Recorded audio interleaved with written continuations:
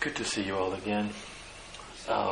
It's a real privilege and joy to be here once again. It's been a year since we were together, and it always brings tears of joy and of gratitude to be among you, even as we sing the old songs and remember the closeness and the nearness of the Lord to all of us who believe in Him. As you know, I hardly ever prepare something specific. I'd rather, unless the Lord leads differently, just to share things we've been considering in Italy and just share them with you as we share them over there. And since we'll be together this evening too, I thought of just considering one theme especially, the theme of the remnant. This morning we'll consider the origin and the purpose of the remnant, and then this evening the temptations, the sorrows, and the remedies for these temptations and sorrows of the remnant. I think this is a worthwhile thing to consider, very timely, in fact, I think, in the light of all that's happening in the world. So, would you open up with me in the book of Romans in chapter 11? That's where we will be starting this morning.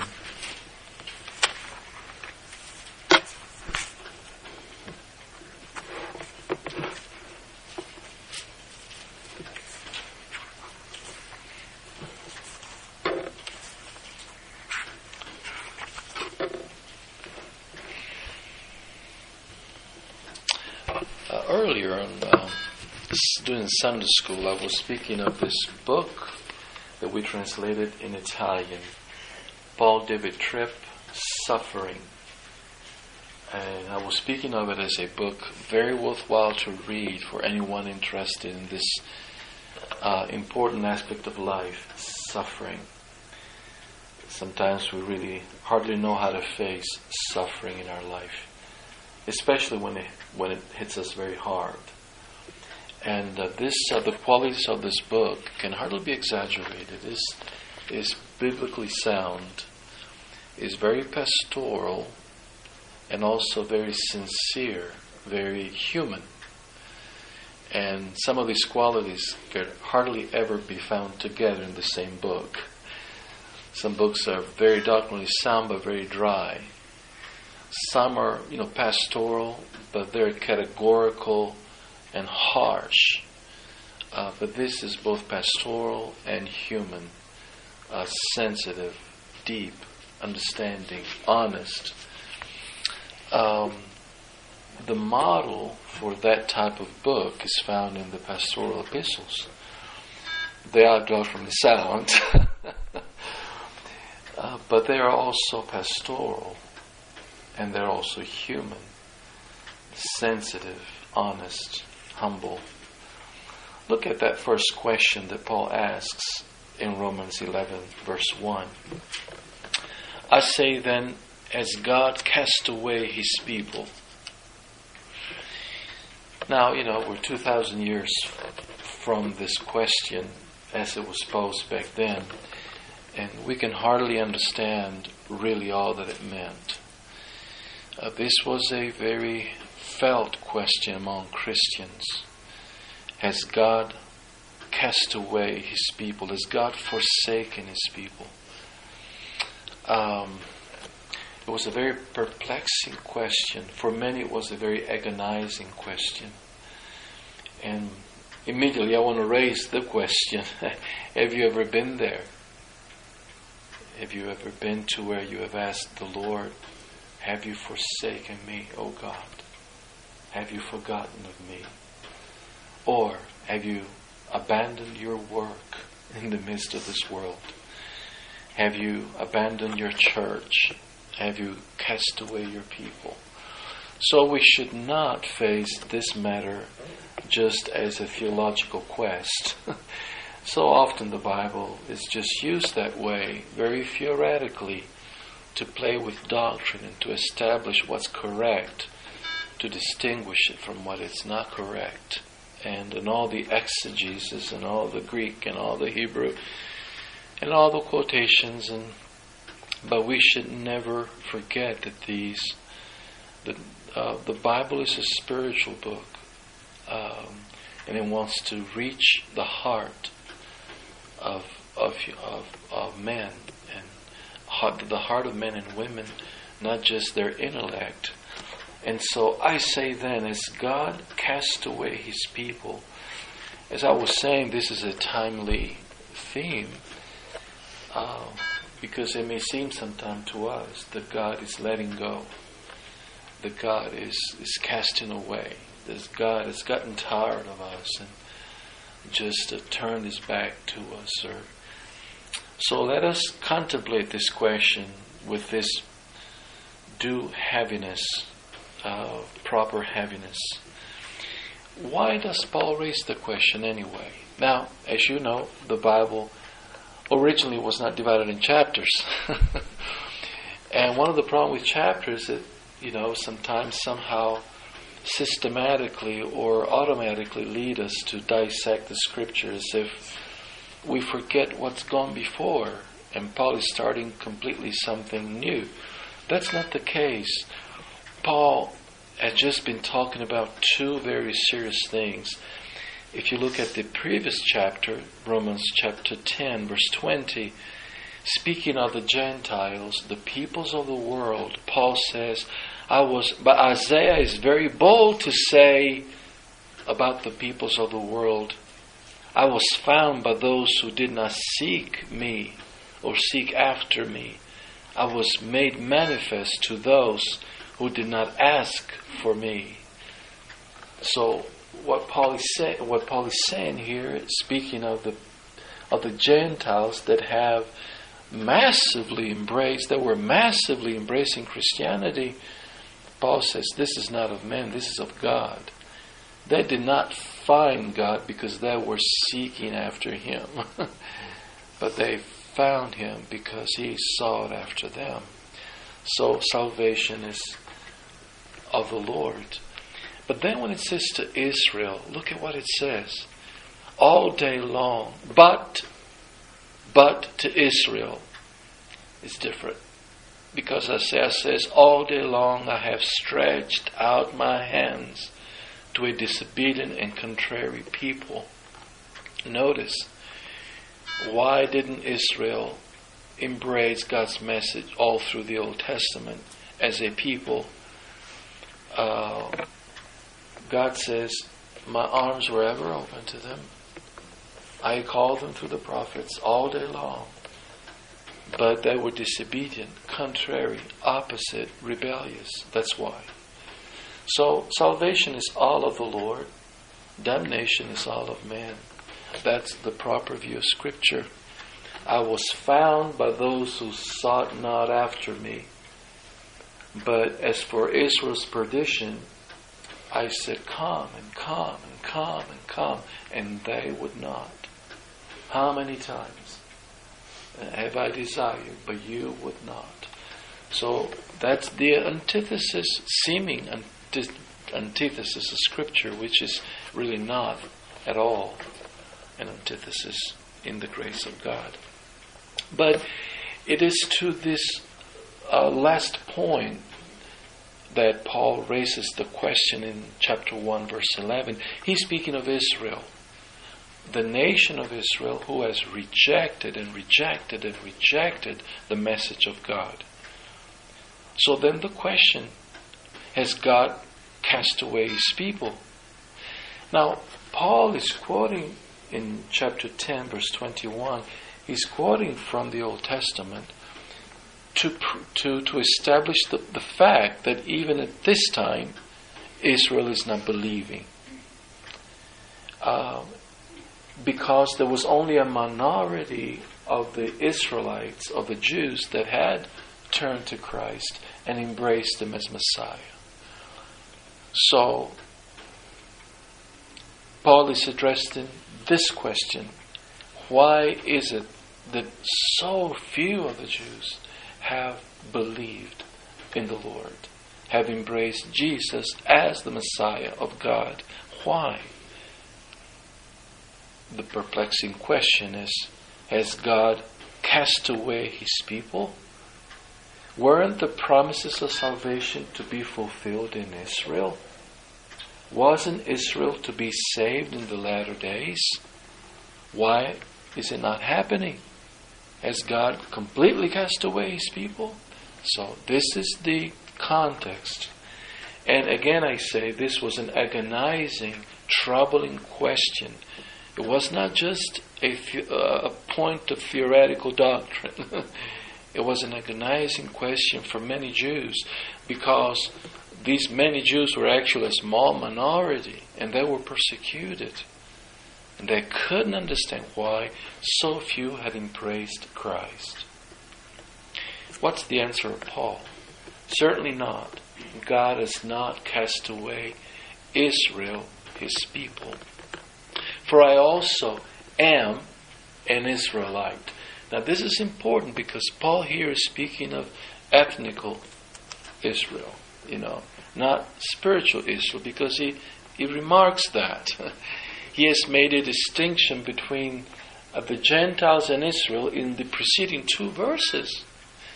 And here, when he says, as God cast away His people, by all appearance, he is speaking of ethnic Israel. Certainly not. For I am also an Israelite, of the seed of Abraham, of the tribe of Benjamin. So Paul is saying, well, first of all, I take this personally. I must take this personally. If God had cast away His people, I wouldn't be a Christian, because I happen to be an Israelite. So He must not have cast away Israelites, since I am saved. I am a Christian. So he would answer immediately negatively to that question, just thinking of his own experience.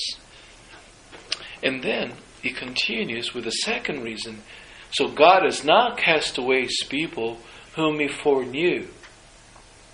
Or do you not know what Scripture says of Elijah, how he pleads with God against Israel, saying, Lord, they have killed your prophets and tore down your altars, and I alone am left, and they are seeking after my life. But what does the divine response say to him? I have reserved for myself 7,000 who have not bowed the knee to Baal. Even so then, at this present time, there is a remnant according to the election of grace. And if by grace, then it is no longer of works.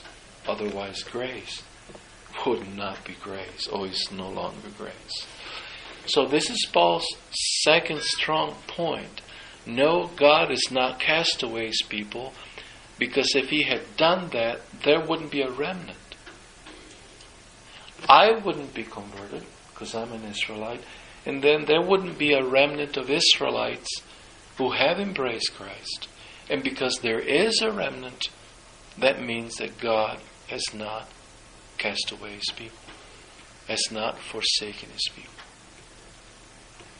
So these are the two major points that Paul makes. But as he interprets the history of Elijah, he says something very important in verse 5. Well, he says several things, but we will consider just a few. Even so then, at this present time, there is a remnant, according to the election of grace. Now, this is a very important statement. First of all, Paul goes back to the history of Elijah and says, even Elijah thought that God had cast away His people in that time of great discouragement, where he looked around and he saw nobody else that was holding on to the faith of Abraham. And so he said, God, what's going on? They've destroyed everything. Your work is wasted. But what did the divine voice say? No, just the fact that you can see them doesn't mean that they're not there. I have made sure to preserve 7,000 that have not bowed down their knee to the idol. So, then, even at this present time, there is a remnant. See his line of argument? As it was then that so few were holding on to the faith, had embraced the faith and were holding on to the faith, so it is today. Fewer, a minority, a residue, a remnant of humanity is holding on to the faith and not bowing to the idol. As it was then, so it is now. And this movement of thought between what was then and what is true now, Old and New Testament, highlights the fact that when we speak of the doctrine of the remnant, we're speaking of a continuity. There are discontinuities and continuities in the Bible. There are things that you can find only in the Old Testament and are valid in the Old Testament that are discontinued in the New Testament. Especially all those things that were fulfilled in Christ.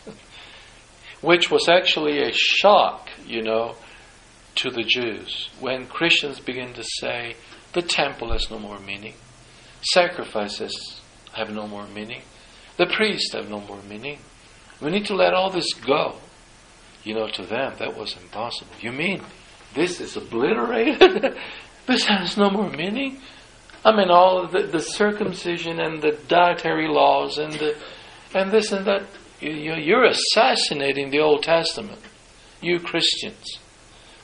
So strong was the message of the Bible, which explains why so many Jews didn't just receive it at all. It was too radical. Is it possible that Jesus is so big that He fulfills everything?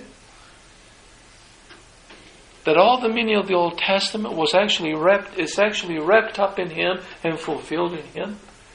See, most couldn't take that. But that indeed was the truth. And so there were discontinuities, but there were also continuities.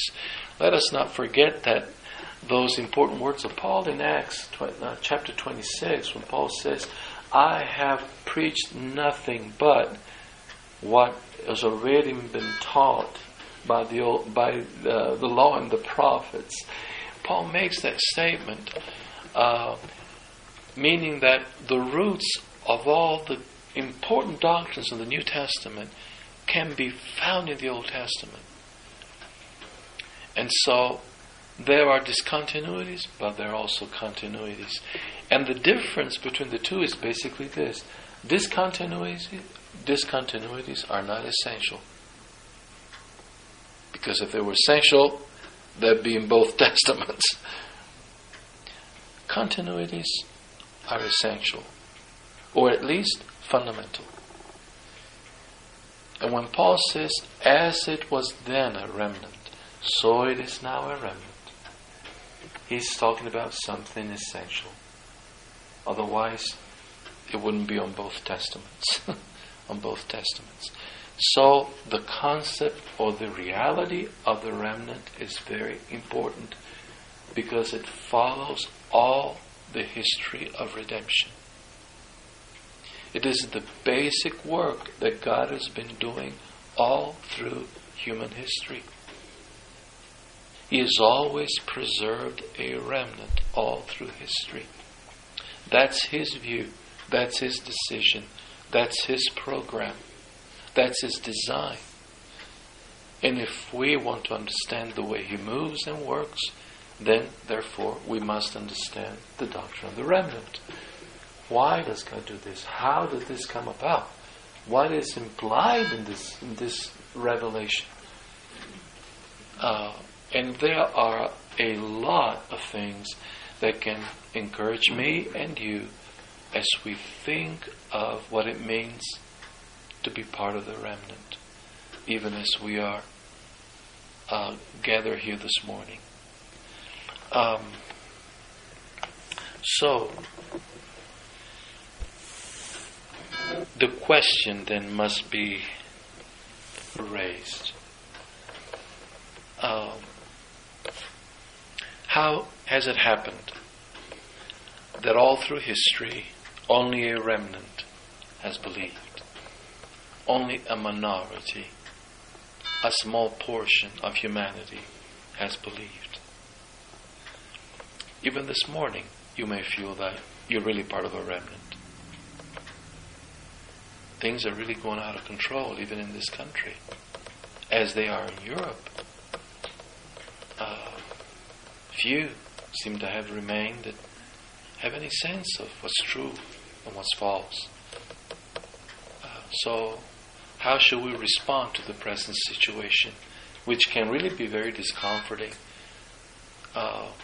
very depressing at times?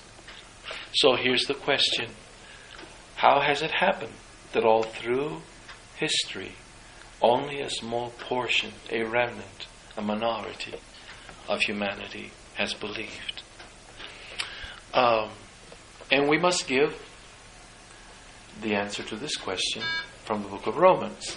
And in a certain sense, we must keep in mind all the book of Romans as we answer this question. Why is it that only a small portion of humanity has always believed? And the first answer is negative. And we must go back to Romans chapter 1. We will not go slow. We must, I don't want to say hurry. It's never a good word in preaching. But we must see several things rather rapidly. So Romans chapter 1, you are mindful of what Paul says in verse 20, 21. As mankind as a whole, Paul says, knows about the God of creation, because he's always given ample proofs that these things that exist were made by him with infinite intelligence, with infinite power and wisdom. But, verse 21, they are inexcusable, the end of verse 20, because although they knew God, they did not glorify Him as God, nor were thankful, but became futile in their thoughts, and their foolish hearts were darkened. So, the first reason why so few have ever believed is that the majority of humanity has rejected the God of creation. Has rejected the God of creation. And then, if you go to chapter 2 and look at verses 17 on to 24, he's speaking of the Jews. The Jews also have rejected the message of God. So much so that in verse 24 he says that the name of God is blasphemed among the Gentiles because of you, as it is written. So you have the nations of the world who reject God, the nation of Israel that rejects God, as all the Old Testament demonstrates. So there you have an answer. The majority of humanity has always rejected God. And if we want to know why, Paul in chapter 3 and verse 9 explains it. Why then? Are we Jews better than the Gentiles? Not at all. For we have previously charged both Jews and Greeks that they are all under sin. As it is written, there is none righteous, no, not one. There is none who understands. There is none who seeks after God. They've all gone out of the way. They've all together become unprofitable. There is none who does good. No, not one. So Paul insists on the universality of sin, the universality of rebellion. Mankind is totally opposite and contrary to God. There is no righteous, no, not one. And that explains why there is a remnant. Not altogether, but is a basic negative answer. Because humanity as a whole is corrupted and rebellious and antagonistic and contrary. That's why Paul goes deeper. And in Romans 5 verse 12 says that just as through one man sin entered the world, and death through sin, and thus death spread to all men, because all sinned. Paul here enters into the doctrine of the sin of Adam and the universal consequences that has brought about. All are born sinners. All have gone astray. There is no one who seeks after God. And to understand why there is such a thing as the universality of sin, you must go back to the root, to the Adamic root. Otherwise you will not understand it. Not only, but if you move up to chapter 8, Paul keeps on beating on this issue, and I'm referring to chapter 8 verse 7, because the carnal mind is enmity against God, for it is not subject to the law of God, nor indeed can be. The human mind, the human spirit is, Paul says, enmity. It's enmity itself. Is completely by nature contrary to God, against God. It's not subject to the law of God. The human mind, the human spirit, the human soul always wants to do things that are contrary to the moral values of God.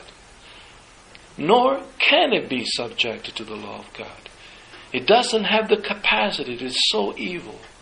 It doesn't have the ability to subject itself to the moral values of the law of God.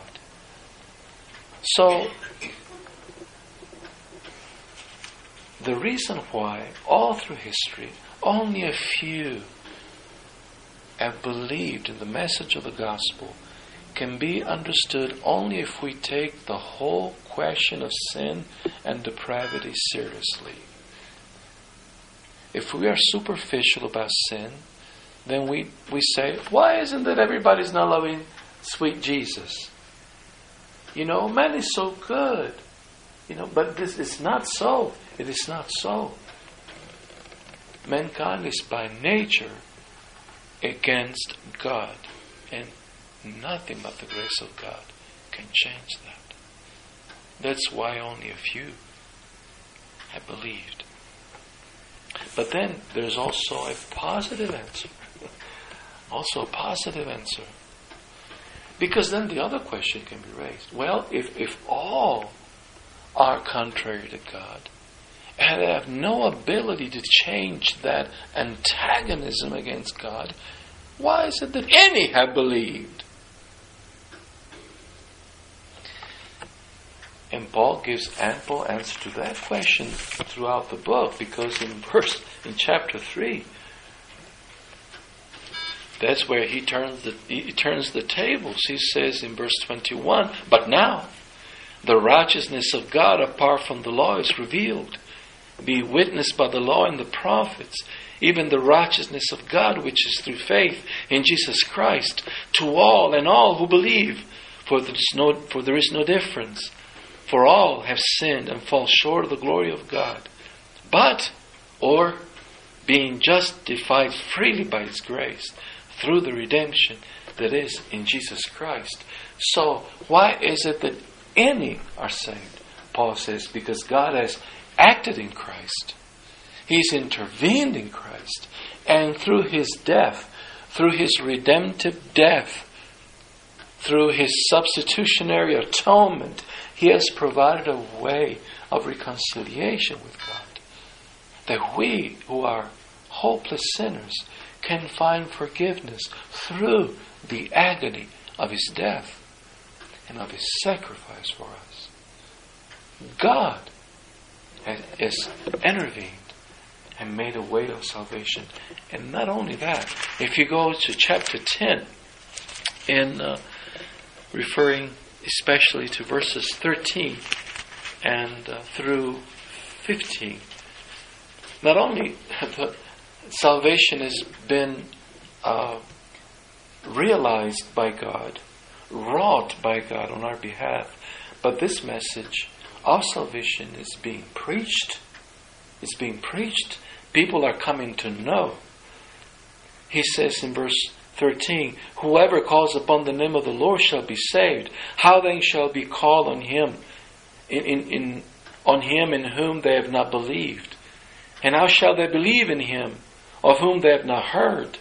And how shall they hear without a preacher? And how shall they preach unless they are sent? As it is written, how blessed, how beautiful are the feet of those who preach the gospel of peace, who bring glad tidings of good things. So Paul says, do you realize that even all the work that God has done in Christ in and of itself wouldn't save unless the message of what He has done is communicated and people embrace it by faith? So Paul is speaking here of the essential need of evangelism, the preaching of the gospel, the sharing of the gospel. And Paul says, therefore, blessed are the feet of all those who preach the gospel. Our feet were especially given for that purpose. We can go about anywhere in this world, but whenever we use our feet to witness of Christ, they are most blessed feet. And then, not only that, but in chapter 11, he goes back on this issue and says something else. Not only, he says, in other words, do you realize that even all that Christ has done wouldn't be enough if the gospel wouldn't be preached? And then, do you realize that even if the gospel is preached, that in and of itself would not suffice unless God intervenes personally with His Spirit to call inwardly sinners to Himself? So there must be the work of the Spirit, the inner work of the Spirit. And Paul emphasizes this many times, even in the verses that we have just read from Romans 11, 1 through 5 or 6. First of all, in verse 2, he speaks of a people whom God has foreknown. And that word foreknown doesn't just mean the people that God knew about beforehand. Because the word knowledge here, as it does in Hebrew, means intimate relationship. Means love. So, Paul is saying God has not cast away the people that He has loved. That's what it means. That He has pre-loved or loved before time. And then he goes back to this thought of sovereignty in verse 4. But what does the divine response say to Elijah? I have reserved for myself 7,000 men. I have reserved. See, the stress is in God's initiative. It is God who took the initiative in the midst of a rebellious humanity to preserve to Himself 7,000. If He had not preserved them, they would have fallen as well. There wouldn't be a remnant if God had not preserved a remnant. And that leads Paul to speak of what? Of sovereign election in verse 5. Even so then, at this present time, there is a remnant according to the calling, to the election of grace. You see that? That's how Paul interprets the statement of the Old Testament, where he speaks of, I have preserved for myself. Paul says, well, what is that? Isn't that the election of grace? The calling of grace? And again, so there is something here to say about this very fact. And so we see the positive answer. There is, in spite of universal refusal, by the end of the day, there is a remnant that believes. Why? Because in spite of universal corruption and rejection, God intervened in Christ, realizing a salvation that He sends out, that He spreads out through the preachers of the gospel, through Christians. And then, when they do, He intervenes by His Holy Spirit, effectually calling those whom He has foreloved to be saved in Christ. That's Paul's reasoning. It's very clear, and it is very precious for us. Now, we're not living in the time of the Reformation when these truths were loved and understood and appreciated as never before in history, since the Apostle time anyway. We're living in a different time today. And somehow the truth of election is hated, is rejected. But there couldn't be no greater contradiction for a Christian to hate and reject the doctrine of election, because the doctrine of sovereign election is always spoken of in the Bible as a reason for unending joy and gratitude and worship. Paul speaks here of election to console, to comfort those who are seeking for an answer. Why is it that so few? We saw the negative answer.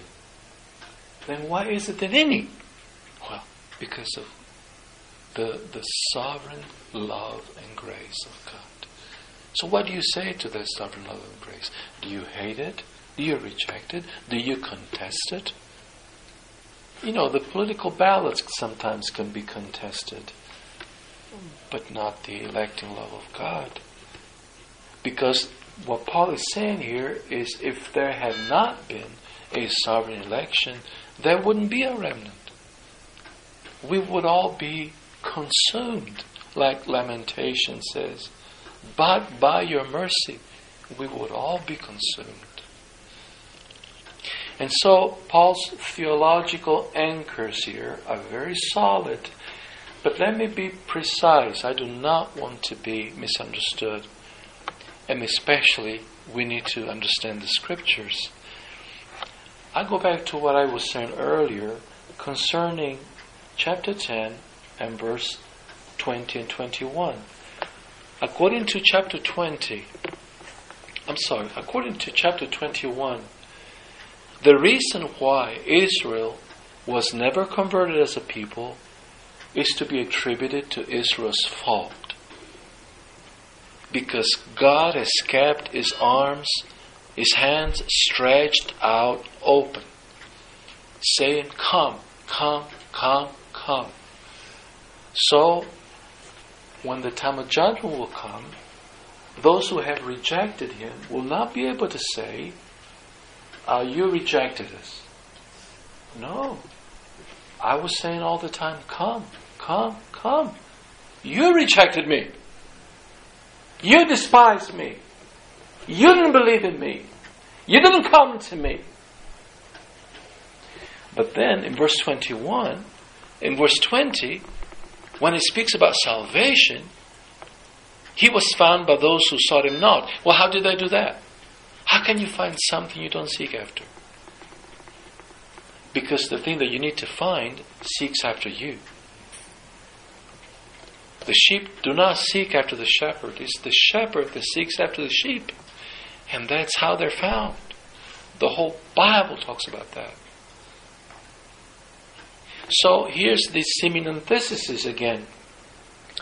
The cause of human perdition and condemnation is all to be attributed to men, not to God. Always, chapter 11, look at verse 23. Verses 20. Speaking about the Jews again. Well said. Because of unbelief they were broken off. You see that? They were not broken off because God found gusto to condemn people to death. Our God is not a God of cruelty. Cruelty is satanic. It does not belong at all to the character of God. Because of unbelief they were broken off. It was their fault. They didn't believe. They didn't seek. They did not repent. And that's why. But then if we speak of salvation, It is all attributed to God, as we already seen, and as He does very well in chapter 10, verse 20, and then in chapter 11, verse 2, and then in verse 4, and then again in chapter 5. And mind you, that when Paul speaks in verse 7 saying, if by grace then is no longer of works, he's not speaking of justification. He's speaking of election. Justification is of grace, no works, no merit. Election is by grace alone, and no work, and no merit. You cannot have unconditional justification and conditional election. No, it's all unconditional. It's all of grace. You would do damage to the gospel if you would hold to that doctrine. So,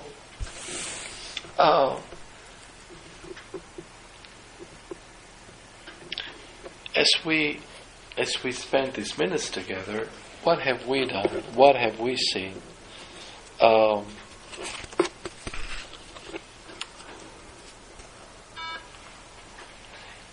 we saw the origin of the remnant. The origin. There's always been a remnant because God has made sure there would be one by providing salvation and realizing salvation by His grace in Christ, through His Spirit, by means of instruments such as we are.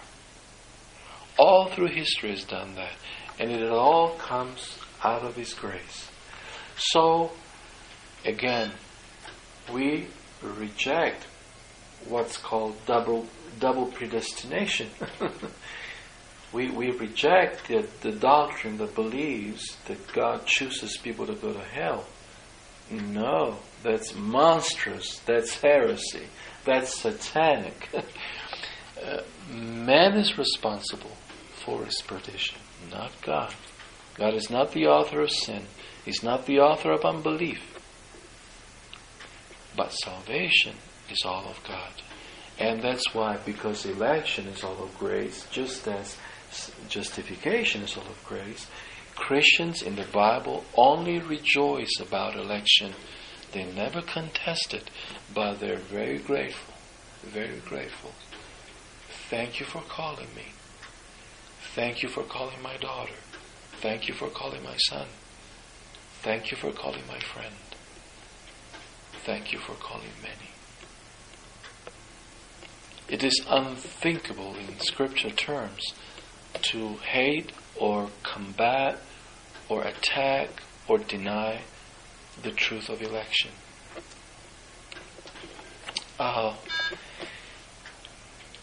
as we said in the beginning, this is so very important because of these two things as well. This is very evidently something God has done all through history. This is the way He operated. So, He always made sure there would be an oral witness of Him through history. Sometimes there may have been one, but He made sure there would always be a voice that recognized Him and believed in Him and recognized Him. And also, let me say, this has impact on our eschatology. What's going to take place in the end of times? Well, the post-millennialists, believe that in the end of times, basically all of humanity will be redeemed. So there wouldn't be a remnant, because everybody will be converted. But that doesn't seem to be the teaching of Scripture, does it? The truth of the remnant will, according to what we see in Scripture, continue to the very end. When Christ will come, He will come to rescue a remnant that is still surviving on the earth. That's the picture that we have in Scripture. Will I even find faith when I will return? He asks. And there are too many scriptures that indicate that the truth of the remnant, from the beginning of the Bible to the end of the Bible, will remain steadily all through history until the end of time, when then a large crowd made of all the small people that God has saved through history will be gathered. And then it will be innumerable, because He's worthy of it. Now, very quickly, we must go back to Genesis, and in just the last few minutes we have. But this evening I would really like to concentrate on the difficulties and temptations of the remnant and the remedies. So I really like to try to finish. So the next thing we need to see, again in the few remaining minutes, is what's the purpose of the remnant? Why has God made sure there was always a remnant all through human history? And very quickly, let us look at it. Well, first of all, in Genesis 1 through 3 and 4, you can see how Cain and Abel, they worship God. One gives a true worship, Abel. One gives a false worship, Cain. What does that mean? Well, it means that Adam and Eve had taught their children about God and how they should worship Him. So that clarifies also Genesis 3 verses 15, when God says He will change the heart of the woman. He will make the woman the enemy of the serpent, which implies that He converted the heart of Eve and made Eve His friend. Let's see, reconciliation. And that promise seemed to have come true already beginning with chapter 4. Adam knew Eve his wife, and she conceived and bore Cain, and said, I have gotten a man from the Lord. You see, a reference to God. Apparently, God is not one whom Eve wants to forget. He ties God to the very birth of her firstborn. So that's an indication that she was already a believer. So Adam and Eve teach their children to worship God. Only one is a true convert, though. The other one is from the evil, and he does not believe. So what we see, what happens then when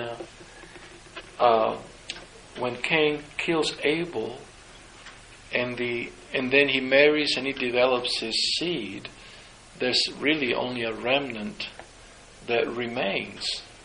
Because if we study the line of Cain, in verse 4 through verses 16 through 24, we see that it is a degenerate descendancy. But what happens in verse 25-26? Adam knew his wife again, and she bore a son and named him Seth. For God had appointed another seed for me instead of Abel, whom Cain killed. You see again the reference to God? And then see what happens. As for Seth, to him also a son was born, and he named him Enosh. Then men began to call on the name of the Lord. Again, there was already family worship, as we see with Adam and Eve. But with Seth, in the time of Seth, there began like a public worship. That's really what this means here. Because we know that Adam and Eve were still alive when this was taking place. So this is not the beginning of God's worship, but it's the beginning of a public worship that happened with Seth. And so we see the surviving remnant here that continues to be. And then if we in fact study the line of Seth in chapter 5, what do we see? Well, we see, of course, verse 3, Adam is apparently a believer. Then look at verse 6, Seth is a believer, we know that. And then look at verse 12, Mahalalel. Now, he's a believer apparently, or at least his name means praise of God. Praise of God. That's another indication that this man too was a believer. And then in verse 24 we find Enoch, who walked with God. We know for sure that Enoch was a believer. And then in 28, Lamech, he was a believer. How do we know? Because of his prophecy. Look at what we read here. He lived 182 years and begot a son. And he called his name Noah. Now Noah means rest or consolation. Saying, this one will comfort us, will console us, will give us rest concerning our work and the toil of our hands, because of the ground which the Lord has cursed. Consider the implications that are found here. What are the implications? Where? Well, first of all, what is spoken here by Lamech is a prophecy. He prophesies about Noah and the role that Noah will play in God's redemptive schemes. So that's important. Lamech was a prophet. Secondly, he speaks of what? This one will comfort us concerning our work and the toil of our hands, because of the ground which the Lord has cursed. How does Lamech know that long ago God had cursed the ground? Because many generations here gone by. 10 generations gone by. How does he know? Well, because there is an oral truth that's being passed on generation to generation through what? Through the remnant. Through the remnant. The people that don't believe don't want to remember God, nor His works, nor His ways, nor His message. But the remnant is there to keep that message alive, current, orally transmitting it to those around, especially to believers. I would like to verses that suddenly comes to mind is I think it's 2 Timothy, isn't it? Chapter 2, verse 1. What a beautiful the things that you have heard, Timothy, from me among many witnesses, commit these to faithful men who will be able to teach others also. Paul, Timothy, the things that I taught you, teach others who are faithful, that they may also be able to teach others, and so forth through the generations. That's exactly what has happened from the very beginning, which helps us to understand the reason why God has always had a remnant. One of the major, if not the major purpose of the remnant is that the remnant receives the truth of God, believes the truth of God,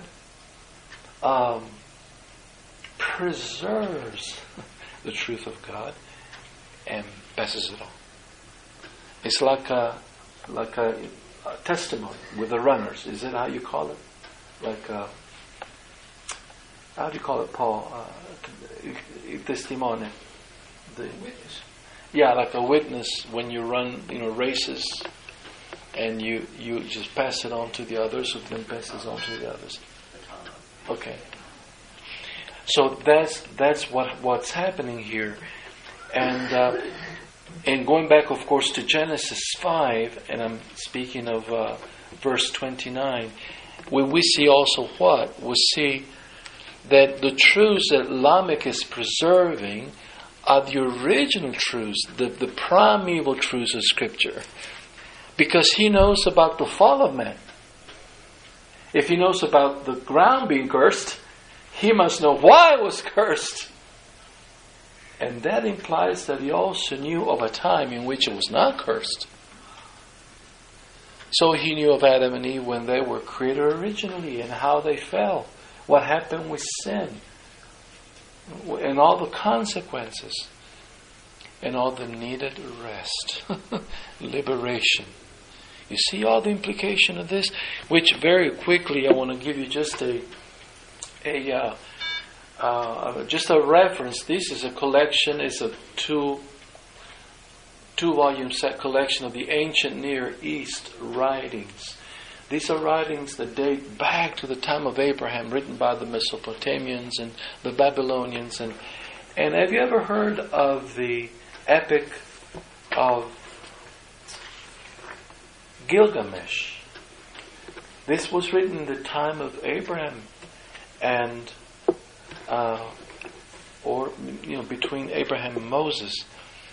But here's what it says, just a very small portion of it. Tear down this house, build a ship, give us possessions, seek thou life, forswear worldly goods, and keep the soul alive. Aboard the ship, take thou the seed of all living things. The ship that thou shalt build, her dimensions shall be to measure. Equal shall be her widths and her length. And these are quotations from Genesis, of course. It's an old Mesopotamian account of the flood. You can read pages and pages of it.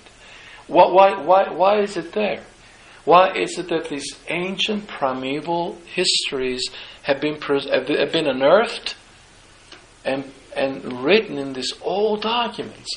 Because they belong to our original state of humanity. It's like a heritage of memory.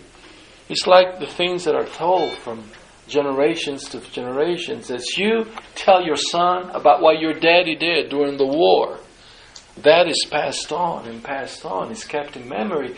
And these big universal events from the very origin of humanity have been recorded in many tablets of ancient peoples.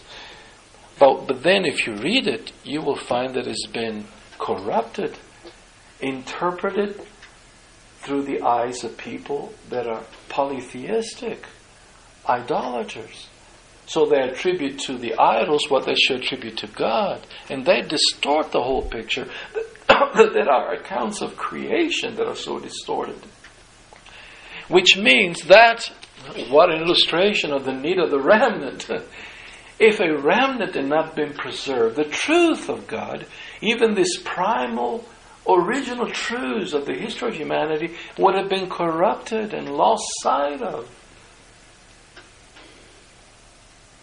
But the remnant was kept alive so that a correct memory given then to us through the Scripture would have been preserved and passed on to generations.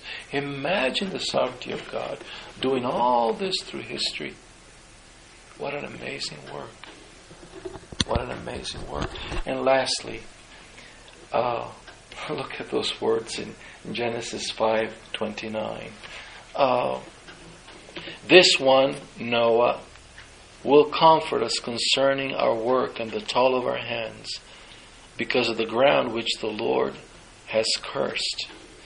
He called his name Noah. Oh, it reminds us of the angel's words. You shall call his name Jesus, because he shall save his people from their sin. And here, he called his name Noah, because he will comfort us concerning the consequences of sin in terms of toil and labor. Now, what does this mean? It means that Noah is a messianic figure in the Bible. He speaks ahead of time of the one who was supposed to come and set us free from the toil of this life, from the wasted labors of this life, from the condemnation of this life. Mind you, these types and anti-types, they never fully can explain Christ. Christ only explains himself and is sufficient in himself. There are always limitations in these types, in these figures. But it is so true. We are seeing here one of the first messianic figures. Abraham would be a messianic figure. Isaac, as he was sacrificed will be a messianic figure. Joseph was a messianic figure. Moses, the liberator from the slavery of Egypt, he was a messianic figure. David, Solomon, Joshua, all of these were. Noah was one of the first, if not the first, according to some. But perhaps Abel was too. So ultimately, this is it. This is the heart of it all. The remnant was always kept alive. A small remnant was ever kept alive. So that the message of salvation, not only God's general truths, as we saw earlier, about creation, about sin, about the flood, but specifically the redemptive message of Christ, the Messiah to come, the promise of salvation will be kept alive through the remnant, passed on from generation to generation, so that people would have an instrument, a message, believing which they could be saved.